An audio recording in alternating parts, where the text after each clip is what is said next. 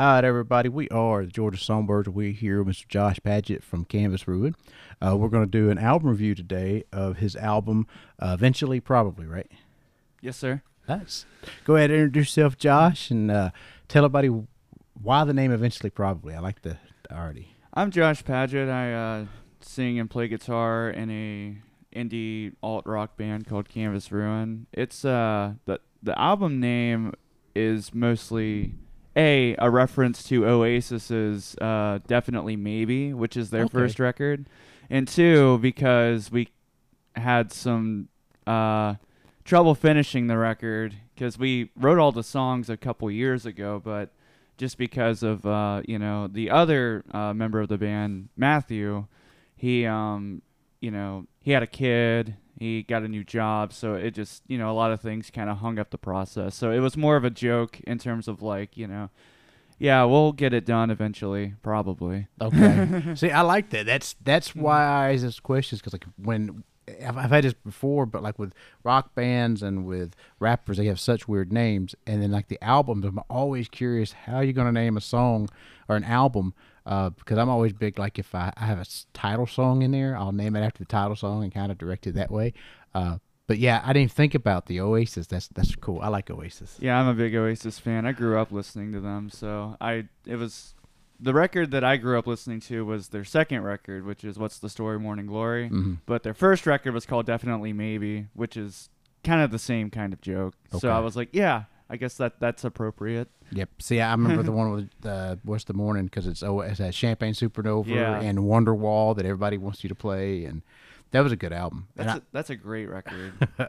So let's get into yours. Yours is, like I said, you named it Definitely Probably. Eventually Probably. Eventually Probably. Did it stop recording? Hang on. There we go. See? That's why I don't do these live. Yeah, no sweat. I get it. All right, so let me pull up your song. And what's the first song on the album? It's called Shoal. It is an instrumental acoustic track. The story about that song is I wrote the instrumental probably 2015. I had just come back from Washington after visiting my sister, and I tried to write lyrics to it because I was in this other band at the time, and we had tried to work it out into a song with lyrics, but I actually thought it just favored an instrumental, so I ended up just keeping it for years and never used it for anything. And eventually I recorded it, but the story about the recording is we actually recorded it at High Shoals Waterfall. Okay. Over there in Dallas. We put a condenser mic on the waterfall and one on my guitar, and I just recorded the guitar instrumental in one take while the waterfall was going, and we kind of did some fade in automation with it. Ended up pretty cool. People, if you listen, I've always wanted to do an instrumental album too. I just want to put myself in the woods with my guitar and record. Mm-hmm. So that's really cool. So let's listen to Shoal.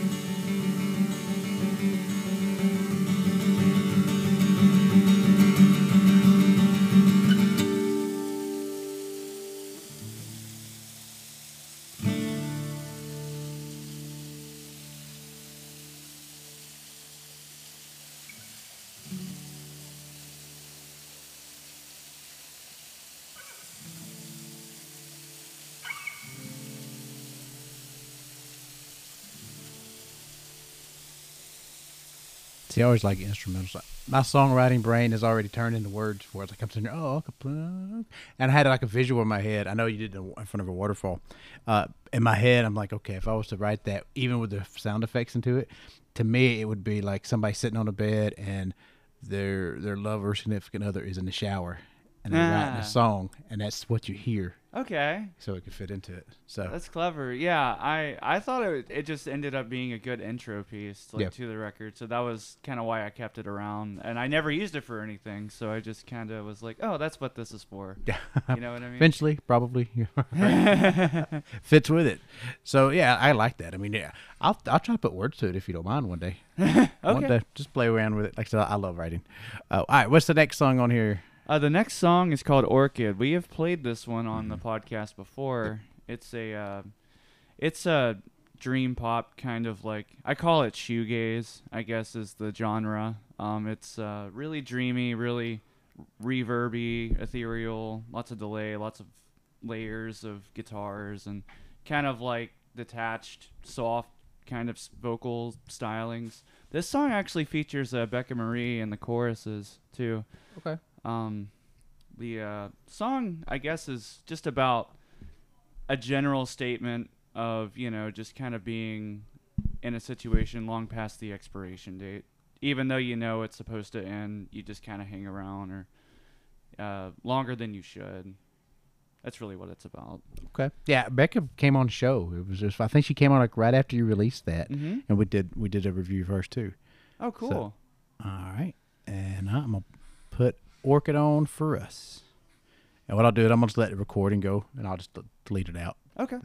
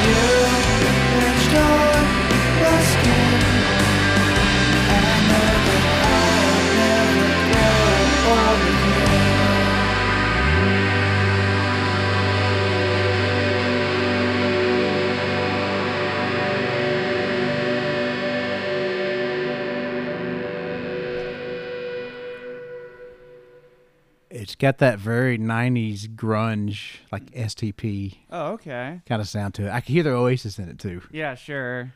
Yeah, that song features Becca Marie on the some of the vocals, and my friend Aaron Kaufman played drums on it. Okay. And Matthew, the other guitar player in Canvas Ruin, actually mixed it, but Greg Hendler mastered it. Okay. He's at GMH Audio.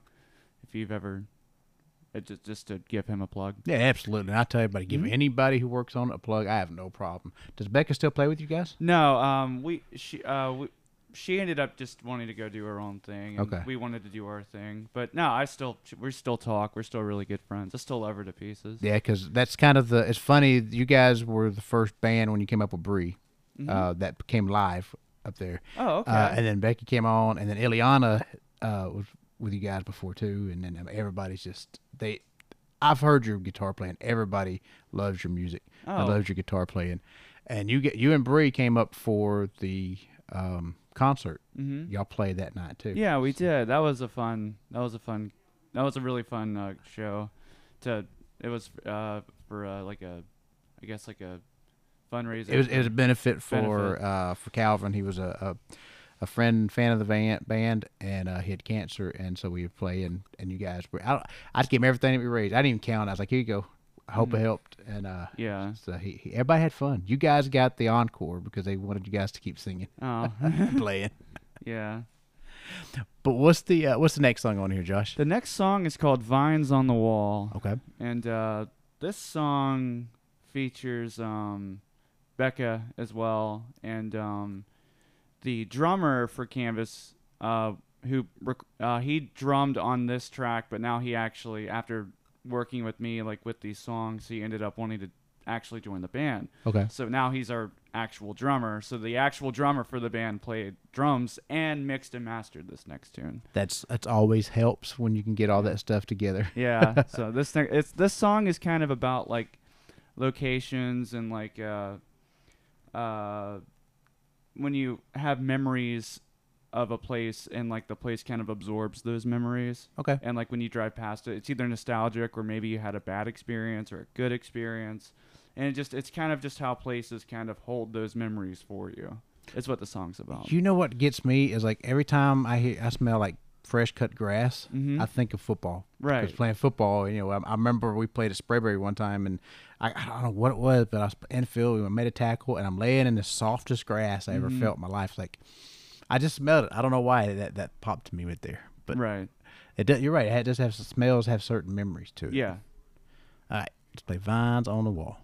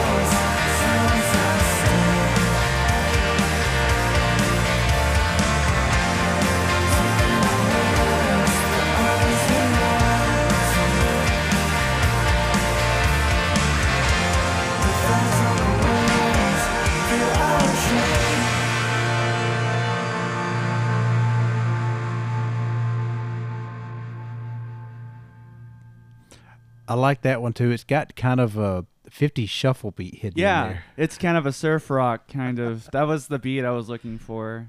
That's actually the oldest song on this record. I wrote that in probably February or March of 2019. Okay. It's the oldest one on here. I like that one because the style. Yeah. I know when people get like when you get compared to people. I mean, I can't really compare. I mean, I get the Oasis stuff. I hear that because you mentioned, and I can hear the way you guys do the melodies and the vocals and stuff like that, and the kind of the fuzz. But there's other than that, like your voice, it doesn't remind me of it. Yeah.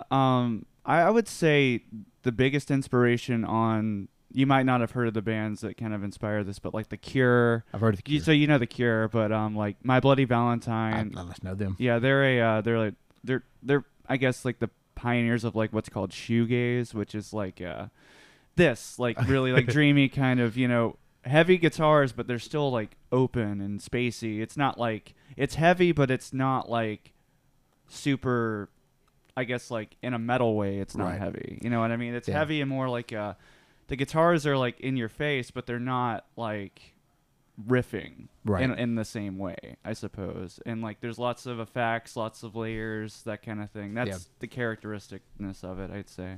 Okay, yeah, because I mean I love Pantera, but I don't like listening to the screamo stuff. I can't listen to, but I like hearing the musicianship behind it. Like you talk about Pantera in this moment, those are like kind of like in your face stuff.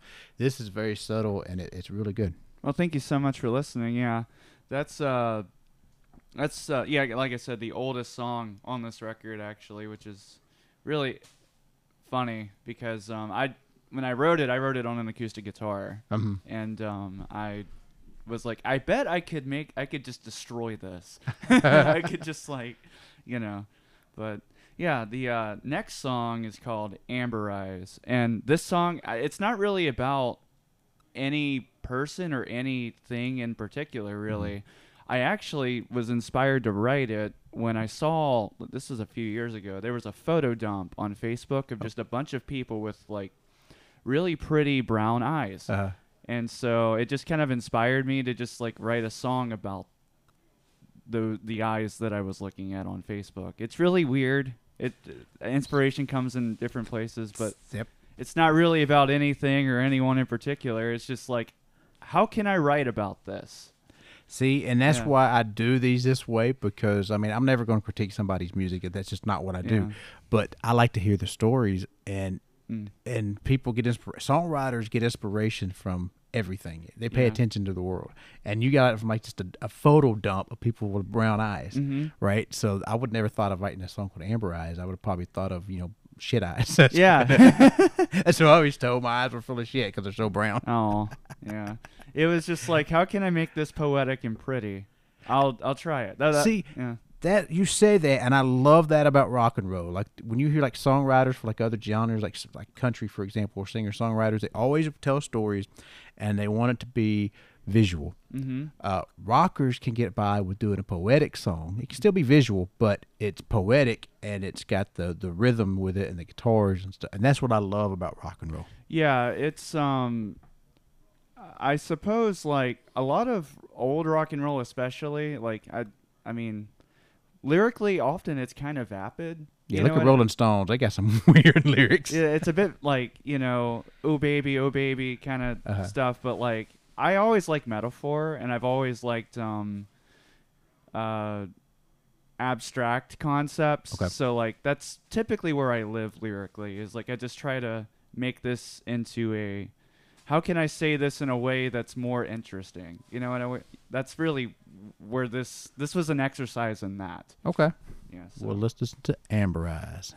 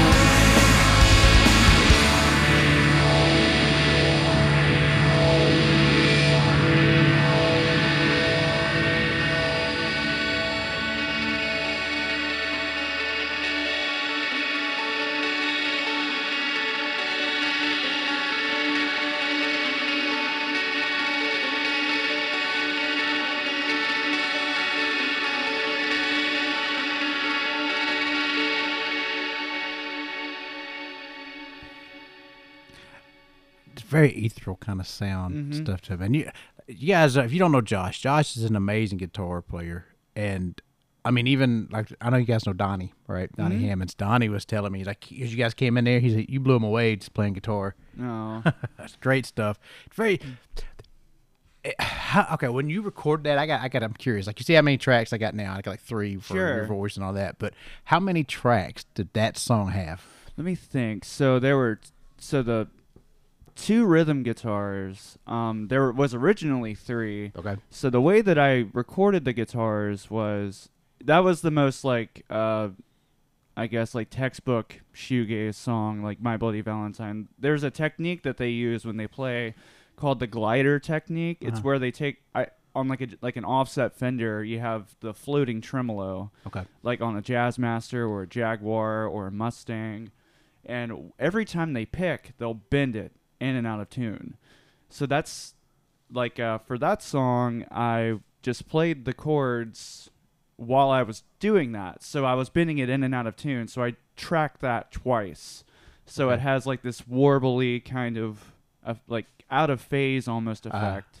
And there was another lead guitar that was just like playing octaves that was a bit clean with just like a shimmery reverb. So there was that track. Okay. There was about all the vocals were doubled, so there was probably 6 or 8 vocals on it, with like harmonies and that kind of stuff. Becca Marie was also on that one too. There's tons of vocals on that one, and they're all doing weird stuff, just like weird harmonies and weird oohs and ahs. And there were 2 bass tracks, so every time we would record bass for this record, is we would track it once, we would split it, and EQ it differently. So one track would be dry, super low end, like no highs at all or any mids. Okay. And or like maybe a little bit of mids, or it would just be a more low end dry track. And then we would copy that track and put it on another one, and we would EQ all the lows out of that track and add like a chorus or like distortion or like grit, like a little more dirt. Okay. And or compression or whatever, and we would blend them. That's how we would get the bass tones. So and all the drums were, I don't know, there's probably a dozen mics on a drum kit. So yeah. So that shows you guys when you go to record and you're doing like all these tracks, like it does add up. Yeah, I'd say that one's minimal in comparison to the other tracks. Yeah. See, I like what stood out about to me was the vocals, the oohs and the ahs and stuff.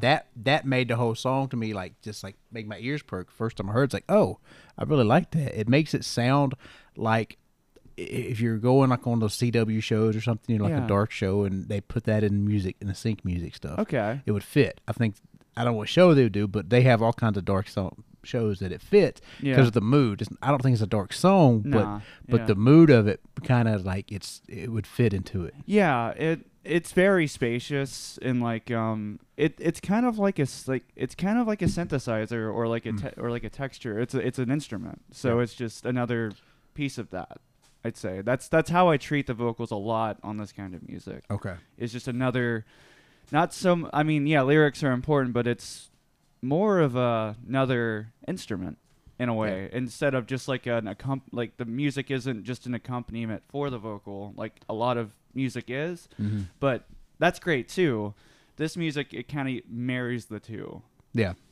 And see, it took me years to realize to even think of it that way, that the voice is an instrument on itself. Like it's doing its own thing, and I don't have to match my guitar playing to that. I can play the guitar, and then I can just make the vocals their own instrument. Yeah. Same key and everything, but, you know, just make it flow however I want to. It took me years to figure that out. And that's cool that you got that. So what's the next song on the album? The next song is called Flint and Tinder, and this song is another instrumental song. Okay. It's it dates back to probably 2015 as well. I wrote it in a really weird open C tuning. Okay. It's I think the tuning was C-A-C-G-C-E. It's like a C6 tuning. And I actually triple tracked it, and it took me forever because I didn't use a click track. when I recorded the initial one, and I was Uh-huh. just like, I don't want to have to do that again. So I just had to keep listening to it, and so I wanted to like have two on the right, left and right, and one in the center. Mm-hmm. And this one's pretty. It has a lot going on, so there's not like any waterfalls or anything, but I there's gotcha. there's some reverb and stuff like that. So it's just another interlude track. All right. Well, listen to Flint and Tinder.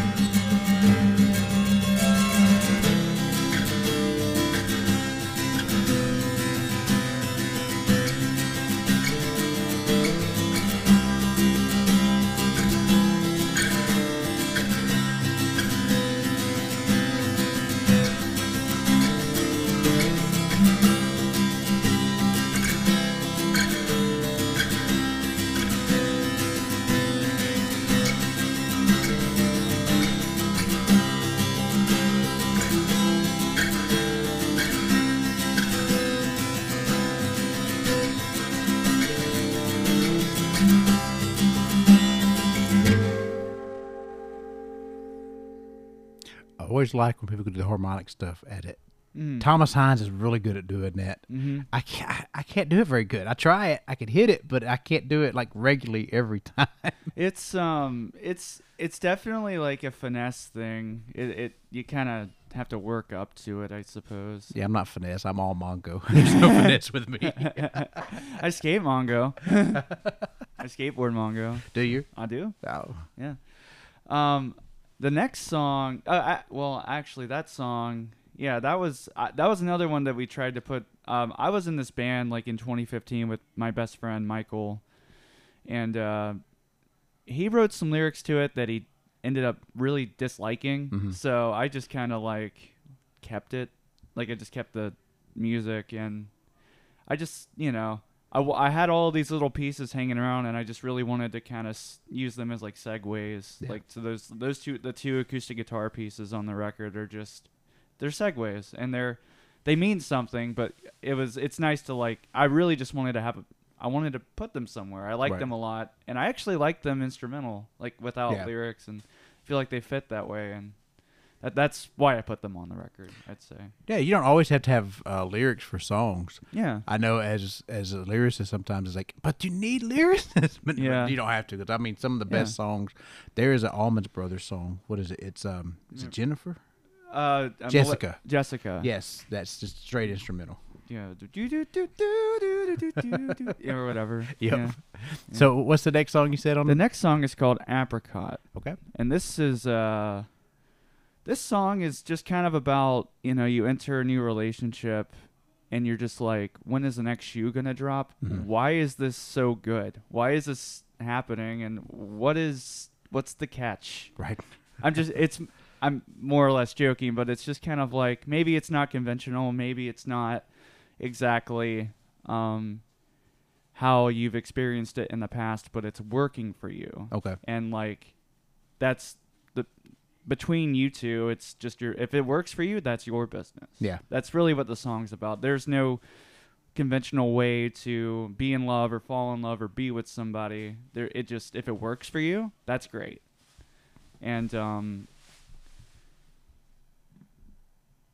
not being used to that. Yeah. Not being used to being so harmonious in a relationship, and just kind of the confusion that comes with that. That's what the song's about. Okay. Well, let's listen to Apricot. Apricot? I say apricot. I say apricot. Apricot. Tomato, right? Yeah, exactly. I see you at your core, every curve and turn. I feel them on my skin.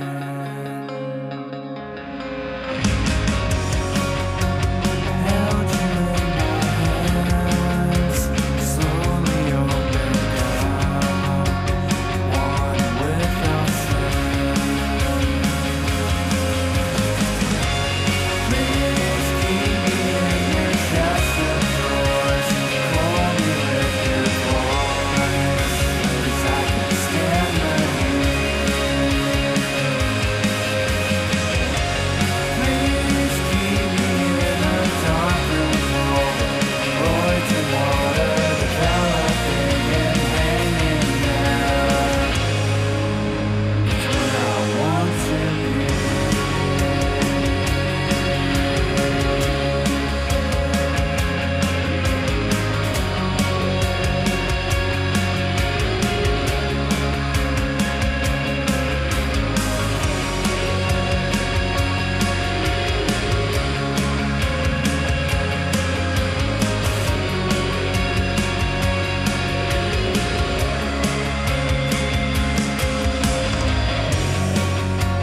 Feel the dipping bones, future left unknown.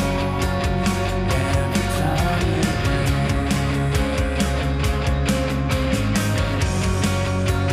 cosmic shift concerns, fruits begin to grow, sprouting from the tree.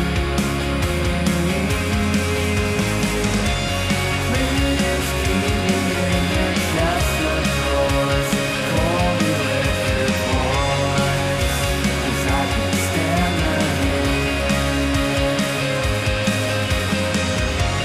Please keep me in a dark room full of voids and water developing and hanging there. It's where I want to be.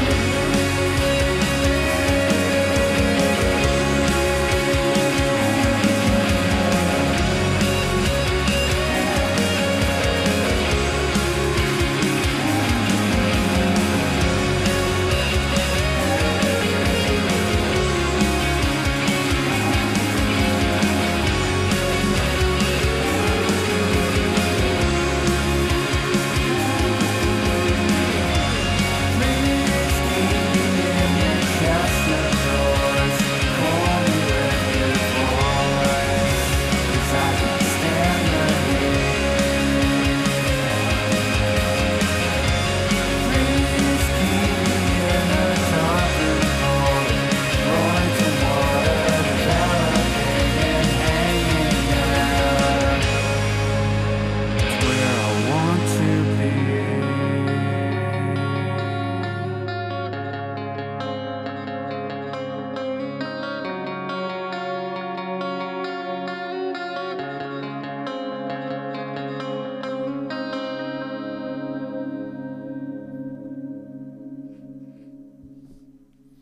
I like that one too. That's a good one. Thank you so much. Do you have a favorite song on the album? Do I? I see you bob into this one. I see you over there kind of. I think it might be this one. I think it's either that one or Amber Eyes, I'd say. Okay. Yeah, I see. What I like so far out of all of them, the ones I like the best is Vines on the Wall. That's my Okay. favorite one out of all of them so far. This was good though. I like that one. Okay, that's I think that's Matthew's favorite is Vine. Vine on the Wall. Yeah. He did a lot of guitar on that one. That's probably why. So, yeah. Well, he did a lot of the guitar stuff too, like a lot of like melodic. Yeah. Like he came up with a lot of that. So Okay. It was kind of cool. See, that's important in rock music and I think any style of music is because when you put the instrumentation into it, has to be melodic in places as well Yeah. too.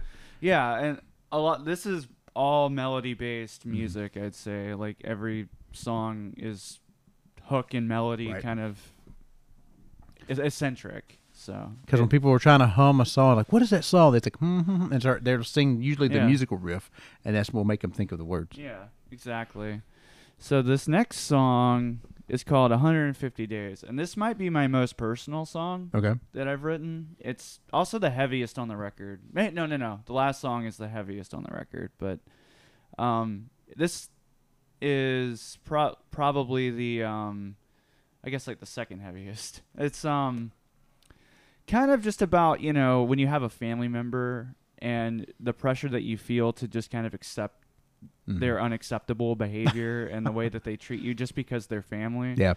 And just coming to terms with the fact that it's okay to just say no and to set boundaries and to say no. It doesn't matter if we're related. It doesn't matter if if you're my mother or father or brother or sister or uncle, aunt. It doesn't matter. Mm-hmm. You don't have the right to make me feel the way that you make me feel just because I'm related to you. That's what the song's about. Okay. We'll listen to 150 Days. Mm-hmm.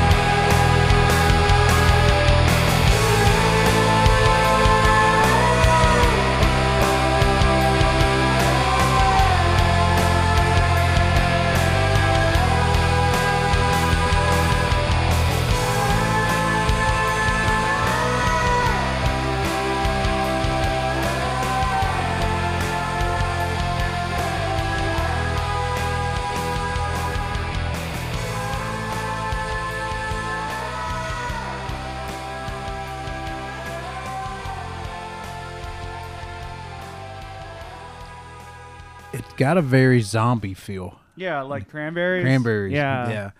And I'm sitting there and I love the bass groove to it because it's I'm sitting there counting the tempo, which I normally, if you guys know me, I don't count tempo at all. So I'm like 1, 2, and then but the bass is like almost double time, so it's like it makes it sound faster than it actually is. Yeah, it is definitely the drive. The guitars are doing like open chord kind of, or like kind of almost dissonant kind of things in it, but the bass is kind of in this song specifically is the really driving instrument in it. That was the idea. It was cool. I caught on to it because I'm like I love see when I play music and I write, I could never play like the 180 beat. That's just I'm not that good of a guitar player.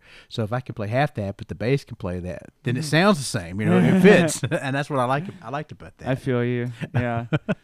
Yeah, that also had Becca on it as well. She featured on that song too. And Matthew, the other guitar player, he did a lot of guitars on that one as well. Gotcha. So. And the next song is actually a cover. I have the rights to it because I pay for it on DistroKid every year.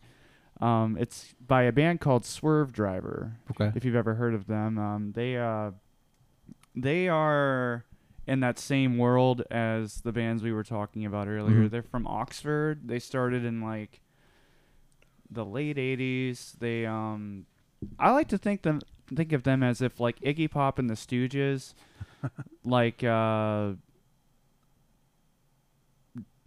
Iggy Pop joined The Cure. That's kind of how they sound, in my opinion. Like they're really lots of interesting guitar stuff, really interesting melodic stuff happening, and like crazy layers. They're an all around.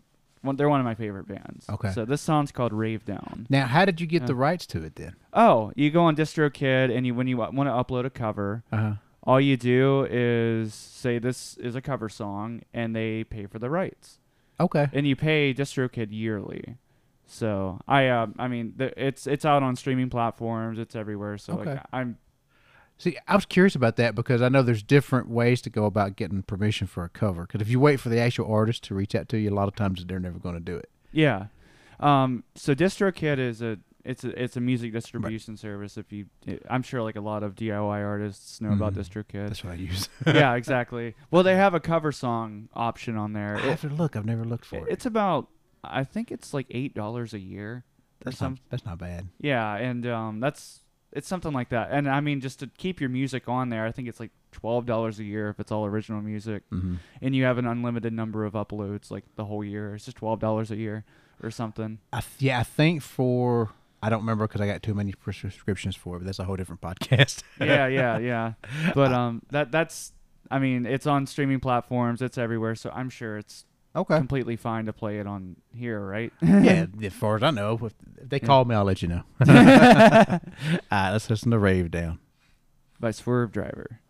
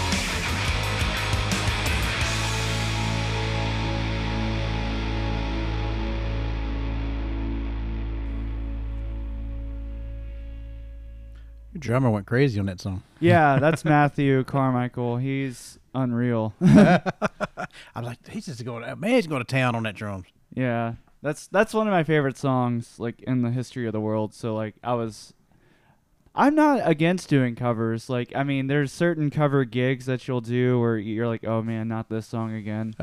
But like covers that I enjoy, like songs I like to listen to, like it's especially like something like this. It's just I don't know. This was such a blast to record. Mm-hmm. I had such a good time just doing it, and I just those are the kinds of covers I like to do. Is just like out there, kind of, It's funny, that song right there that you covered, you sang it a little different. Like your voice is normally you put all the effects and stuff on it. Your voice actually came more to the forefront of it. Yeah, it on this record, a lot of the tracks are actually dry. There's just a lot of double tracking and some delay. But like that song, yeah, it's really dry. Like the vocal is just dry. The same on the original, it was dry. So it was just we wanted to kind of be faithful to the original, I suppose. But I mean, it just depends on the song. Yeah, see, when I do cover, I'm not gonna be faithful. I'm taking that shit and turning it into my way. Yeah, I feel you. I don't blame you. I can't do it the other way. So we got one more song on here? Yeah, we have one more song. But speaking of doing things your way, I actually did an acoustic version of Rio by Duran Duran. Really? Had a gig the other night. It was totally different, but it ended up going pretty well. That's cool. Yeah. That is really cool. Like, see, and you could do stuff like that. As great as a guitar player, you could take these songs and change them any way you want to. I've never been on covers. I love more original stuff too. But I think if you're gonna take it, play around with it. Yeah, sure. Just mess it up a little bit. See what you can do with it. Yeah, this song was just so perfect, like this one, like the way it was, that I opted to just. Yeah. I liked the way it was, and I enjoyed playing it that way. So Yeah. it was like It was good. Like I said, and if you play that stuff out, your drummer, Matthew's is the actual drummer, right? Yeah, he is the actual drummer for Canvas. He's an amazing drummer. Yeah, he also mixed that. Did he? And mastered it, yeah. Okay. So the Vines on the Wall, Rave Down, the next song we're about to play, and Apricot, he mixed and mastered, the drummer. He also played drums on those. So That's multi-talented, and it saves you money when you can do all that stuff yourself. yeah, I still paid him, but yeah. I gave him some. I mean, I wanted to pay him for his work. And when he did this stuff, he wasn't in the band yet, but I'm in a band with him. We do a death metal band, so I do vocals in that, and that's I just kind of showed him some stuff I was working on, and I said, this is the first thing that we recorded together, me and him, was the cover you just heard. Really? That was the first thing me and him worked on together. I would go to his house and record the vocals for the death metal band, but I invited him. I was like, "Hey man, you want to do a cover with me? This weird, obscure band from the 90s, this song, maybe you'd like it." "Yeah, we can do that, no problem." He just went and just did it and sent it to me, and I'm just like, okay, I guess I'll do my parts now. And I sent him back to him. It took us about 4 days to just do the whole thing, which was crazy because he just mixed him. He's quick. He's like clockwork, man. That guy is a talented guy. Now, So- does he do for other people too, or just for you guys? He does mostly metal stuff. Okay. Like mostly like extreme metal, like death metal, like technical stuff, that kind of thing. And the band that we're in together is called Mirthless. Okay. It's like a progressive, like technical, extreme death metal band, like extreme metal, death metal, whatever. They don't really like to give it labels, but I don't know. These last two songs were very much like super death metal. So Okay. it was I don't really know how else to describe it, but yeah, Matthew, he plays drums in that. He played drums on the last song. He's mixed 4 tunes on this record. So That's really good. just wanted to give him a shout out. Absolutely. Like I said, and as I said earlier, anybody you can give shouts out to, by all means, because I know they work really hard on this stuff, and they deserve it. Yeah, absolutely. So we got one more song. It's called Catherine. Yep. This song is also really dark. Basically, the origin of this song, if you've ever heard of sleep paralysis, so the first time, and really the only time it ever happened to me, was 2018. I woke up, but I couldn't move. I could just move my eyes around. And I was looking around the room, and, you know, your brain just starts kind of manifesting dark, spooky stuff, and, like, all these little tentacles are crawling around on my wall and stuff, and I'm just like, oh, my God, am I dreaming? I have to be dreaming right now. And I move my eyes over to the window, and I see this, I don't know if it was a ghost, an angel, just a person that my brain was just like manifesting because I was dreaming. Mm-hmm. I'm not a religious person. I don't believe in like supernatural things or anything like that, but this was terrifying. And this woman like looked not old, but not like a young woman. She was more like a mother's age kind of woman, I suppose. I don't know how else to explain it. She had like dark hair, but she didn't look like emaciated or anything. She looked normal, but she was kind of glowy. But she didn't look like scary, but just the situation was scary. So I'm just like, oh my God, who is this person? And she inches towards my bed, and then she reaches her hand out and touches I'm under the covers, but she touches where my leg is, and I wake up immediately. Wow. It was the most terrifying thing that ever happened to me, and nothing like that has ever happened to me since. Like you woke up or your body woke up? Like everything woke up. Like I was my eyes were like open, but I was still dreaming. You know what I mean? That's sleep paralysis. I couldn't move my body. I could just move my eyes around and see and take in all of the distorted, creepy images my brain was coming up with is what was happening. Okay. Yeah, my bassist had that. He woke up. He said he was on a couch and he woke up and he couldn't move. Yeah. And it was like that for like he just frozen for 2 minutes before his body would just wake up. Yeah, that's kind of what happened to me. So like, yeah, my body did wake up as soon as she touched me. Wow, now, not to get religious because people can believe what they want, but if you don't believe in something like that and then it happens to you, I think it scares you because it's like, because my son's the same way. He's he more thinks of it science related. Yeah. Like everything he thinks of is there's an explanation for it. And I always tell him, it's like, okay, you believe what you want, and I'll believe what I want. When I die, we'll find out what's real. Right. Yeah, exactly. And like I said, everyone has the right to their own beliefs and what they believe. I'm not a believer. I'm not a religious person, but I 100% support people's like beliefs and what they want to think. And it's completely, if that works for you, that's great. Really, it just doesn't work for me. But that was really creepy. Yes, that might have scared me to. Yes, I believe I'm going to church. Yeah, not me, but it was because I wasn't able to rationalize. Like to me, it's just like, oh yeah, I probably just had like, you know, I was really stressed out, or I was just really, you know, I was going through a hard time or whatever, and this is the manifestation of that or whatever. But it was crazy. It was terrifying. Well, this song is about that. I didn't know what to call her, or like, so I just started kind of like, we wrote the music first, me and Matthew. The guitar player is also named Matthew. We kind of came up with these, you know, progressions and like these little guitar things, and I wanted to write about the thing I saw, but I just started kind of singing the chorus a little bit, and the name Catherine came out. So I named that person I saw in my sleep paralysis episode Catherine. So I just kind of wrote the concept around that name. It was just the first name that came to mind. Now, did you go Google Catherine Angels and see if she popped up in any of them? No, nothing like that. No, that's a good idea though. Yep. Now I'm curious. Maybe we can do that. Yeah. All right. So here we go with Catherine. Thank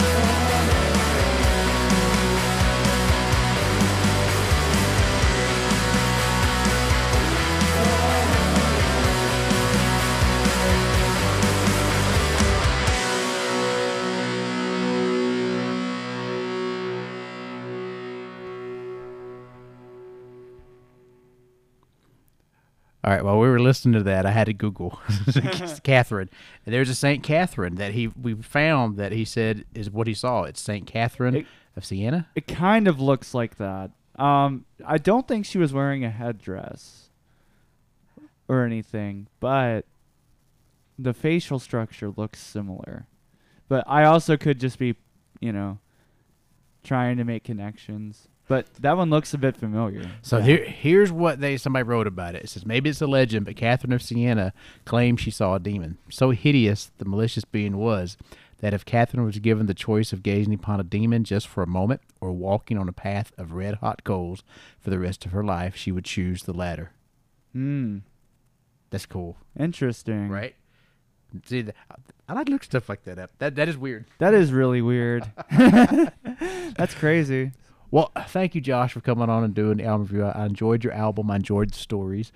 So tell everybody all your social media, where they can find you, all that stuff. Certainly. I'm on Instagram, Facebook under Josh Padgett. On Instagram, I'm under it's just Canvas Ruin, just one word. You can find us on all streaming platforms: Spotify, Apple Music, YouTube, Amazon Music, whichever you prefer. We're on all of them. And what do you think of this last tune? I liked it. I liked. We talked about dark stuff earlier. Yeah.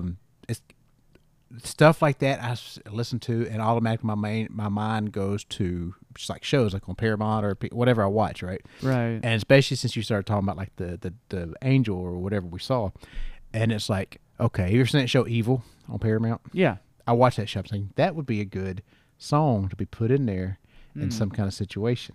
Okay, maybe, yeah. That was really inspired by The Cure. That song in particular, The Cure and like Susie and the Banshees and Bauhaus, like the goth rock kind of stuff from that era. And specifically the record Pornography by The Cure. It's super, super dark. It's an incredibly dark album. And Susie and the Banshees, like them as well. And, just it's that kind of era. That's what the song is just kind of like based in, I suppose. I was listening to that drum beat done, how he did it. It was like, it's funny how like how they come up with certain things for songs. Like a drummer will come up with a certain beat for a song because it makes the whole song go in a certain direction. Yeah, and that's why I was listening to it. It's like it's like a little shuffle kind of, right, like a high step or something. It was good, like a surf rock thing. Not as much as that as the other one, but yeah. it had a little bit of a beat that just like it kept it from going too dark. Yeah. Like the beat was like a little happy stutter step or a little bit, yeah. So, I suppose. Interesting, yeah. I guess it was kind of a bit more of a jovial sounding beat. Right? I suppose. With everything else being super dark. That's funny.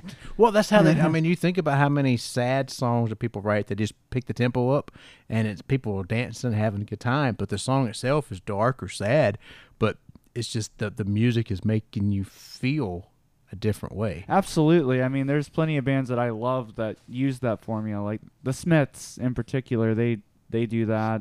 Same with Joy Division. They've done that. Like the kind of juxtaposition of like really depressing content or really dark content with jovial sounding music, whereas the music was all dark, but in this song, but the drum beat was a little bit more upbeat, I suppose. Yeah, and I know in this moment there's a lot of that too because they do dark stuff, and we talk about before with Pantera. I love their musicianship, but I couldn't get over the screaming part of it. But I still would listen to the music made me feel something. Yeah, and the words I was like, okay, but I'm not saying yours that way. I'm just saying that music. It's funny like the correlation of what you're saying to what you're hearing. Sure. And it's like it makes your brain think one thing. That's why I think with music people have a way of interpreting each song their own way. Yeah. Because people's brains are different. So like it's like you hear something and it makes you think of something, but it could be completely different of what you're trying to say. I completely agree with that. All art is subjective. Mm-hmm. All art is open to interpretation, and like that's why, I mean, a lot of artists that I like don't even like to talk about what their songs are about because they feel like it kind of thins the veil of, what people are getting out of it. Yeah. Because, like, one person might hear a song and it speaks to them in this way. Another person hears it and it helps them through this situation. It might be a different situation. Yeah. But, like, either way, like, interpretation is super important, and that's why so many artists I respect just kind of like leave their music open, like kind of vague, kind of unresolved, or what's the word? So basically, like they don't give you, they're not forthcoming with the subject matter of their music, Right. because it's so important to them that it remains subjective. Yeah. You know See, what I mean? Yeah, I know, because when I do these album reviews, not everybody wants to do them for that very reason, because they're like, Right. well, I don't want to tell the stories behind it. It's like, okay, well, that's fine. Because, I mean, but I tell them, I will never critique the music. That's not what I do. I'm a Yeah. songwriter. I want to hear the stories. And even if it isn't the story of the song, maybe it's a story of, yeah, we went to it, and this is what happened on the way to the studio. We came across this, and the idea for this song came about. Boom. Yeah. That's what I do this for, because I understand, because like, oh, well, you're trying to write a song. It's like, I want you to interpret it this way. People can interpret how they want to. I don't want to, how to say it? You say open-ended song, but you want them to interpret it however they want, but it's not necessarily what you meant by it. Yeah, I mean, even with what the kind of vague descriptions I was giving of the songs earlier, I mean, there's not really like a universal, like, this song was about this experience that Right. none of my songs are like, except maybe the last song that's 100% based on an experience that happened to me. Right. Like, that's just kind of how the music came. But like, if you listen to it and you interpret it in this way or that way, and you think it's about this or that, that's completely fine too. Yeah. So it's more or less like everything I write is pretty vague lyrically, in terms of like, I'm not a very direct lyricist in the sense, like, I'm gonna write about a particular topic. I'm gonna write about, I'm more or less just kind of verbalizing feelings, Right. or like verbalizing trying to paint a picture, more or less. Not exactly, this is about this topic. That I'm a lot less black and white than that. Yeah. And I completely agree with that. My son gave me a challenge. He said, I want you to write a song, Daddy. That's my oldest son. He's 26. He said, I want you to write a song. You're saying one thing, but it means another. And I'm like, okay. And I thought about it, like, oh, I can do that. And I did. I wrote a song, and it's called I See You. And I don't play it out anywhere, because it's so old that I want to fix it. But I did play it once when I first wrote it. I went and played it. And this lady goes, oh, my God, it's so beautiful. Is that about your wife? And I was like, God, I hope not. Because the song that I wrote was about a man. I'll show you the lyrics in a second. But it was about a man that was crazy, right? Yeah. So he was so in love with this woman, he kidnapped her. She's chained in the basement. Oh. So everything that I'm saying in the song is literal. But people are taking it figuratively, because you don't think about somebody's going to chain to the walls of love, right? I'll show you in a second. But Oh, wow. I have to show you. That's dark. It's a completely dark song. It is Yeah. really, really dark. It's like a murder ballad It or is something. very murder ballad. Yeah. But thank you, Josh, for coming on. Hey, thank you so much for having me, Jesse. I really appreciate it. That was so much fun. All right, everybody, we're gonna get into off topics here in a second, but you don't get to hear it, so sorry. But that was Josh Padgett with Canvas Ruin and his album Eventually, probably. Yes, sir. I'm saying that right, because you mentioned Oasis earlier. Now that's creeping into my head. Yeah. So I'll make sure I get it right. Eventually, probably, and it is ready. It's already out. And It's available. already out. All right. So when this comes out, guys, it'll already be out anyway. But you can listen to it, and download it, and stream it. And like I said, Josh, I'll start putting your songs in rotation for the radio station as well, Okay. like New Music Monday. Cool. And then put it into the weekly top 10 countdown. I can't do all of them, because some of it is too heavy, and I do some other radio stations. But some Yeah. of them I can, like the Vines on the Wall. That'll be the next one I put in there for you. Okay. No problem. I completely understand that. All right, everybody. This is George Songbird, and that was Josh Badgett. Thank you, Josh. Thank you.